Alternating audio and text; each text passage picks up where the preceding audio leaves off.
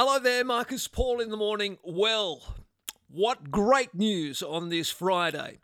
Compassion is back in fashion.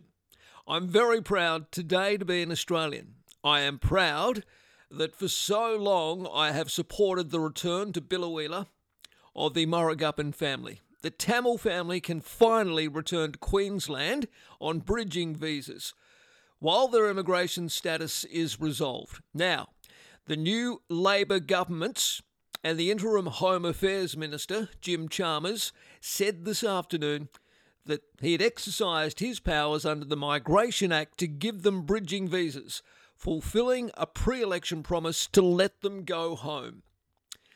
All refugees are survivors. They need hope.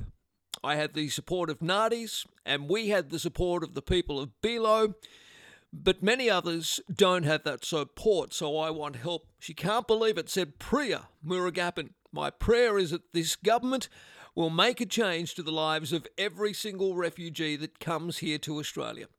Now, we know the backstory here. Nardis and Priya arrived in Australia a decade ago as Tamil asylum seekers, and their daughters, Kopika, 6, Tharnika, 4, were born here on Australian soil. They have been in detention for 4 years after their temporary protection visas expired. Now, a big grassroots campaign began many years ago, Home to BILO, or Home to BILO, whichever way you want to say it is correct. It was a hashtag that was very quickly viral on social media. And the Home to BILO campaign spokeswoman, Angela Fredericks, who I've spoken to before on my program, said the family was set to leave Perth in early June to, quote, start rebuilding their lives, unquote. She said their journey home marks the end of a long, painful chapter in their lives and the beginning of a lifetime of healing and recovery. We cannot wait to welcome our friends back home to BILO with some warm hugs, happy tears, and a very big welcome home party. Now, the Biloela community would cradle the family and help them with accommodation and everything that they need to get back on their feet, according to Miss Fredericks. Now, Jim Chalmers said they would reside lawfully in the community while they work to resolve their immigration status. He said, I've spoken to the family and wish them well for their return. This decision will allow them to go home to BILO, a big-hearted and welcoming Queensland town that has embraced this beautiful family. This government remains committed to Operation Sovereign Borders and keeping people smugglers out of business.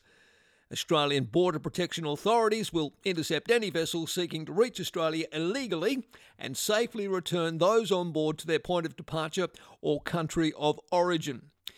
That was the Home Affairs Minister, Jim Chalmers. That's what he had to say today. Now, new Prime Minister Anthony Albanese responded to the news with one word: proud. The Queensland Premier, Anastasia Palaszczuk, said it was, quote, wonderful news. Now, we know the backstory here with the last mob in power. The Morrison government had refused the family permanent residency because the parents arrived in Australia by boat. In 2018, with, 10 minutes warning, Australian Border Force officials took them to Melbourne Immigration Detention Centre, and later they were sent to Christmas Island as a legal battle over their future raged. The family has been in community detention in Perth since last year. Now, Home to BILO, or BILO, a passionate group of supporters, has been tirelessly campaigning for their return home, where they are a treasured part of the community. And I am so glad, I am extremely happy that this family will now face a more certain future. Now, former Prime Minister Scott Morrison said before the election there was no protection owed, quote unquote, to the family. This morning, Anthony Albanese said it was beyond his comprehension how the situation had dragged on for so long at such enormous cost to Australian taxpayers.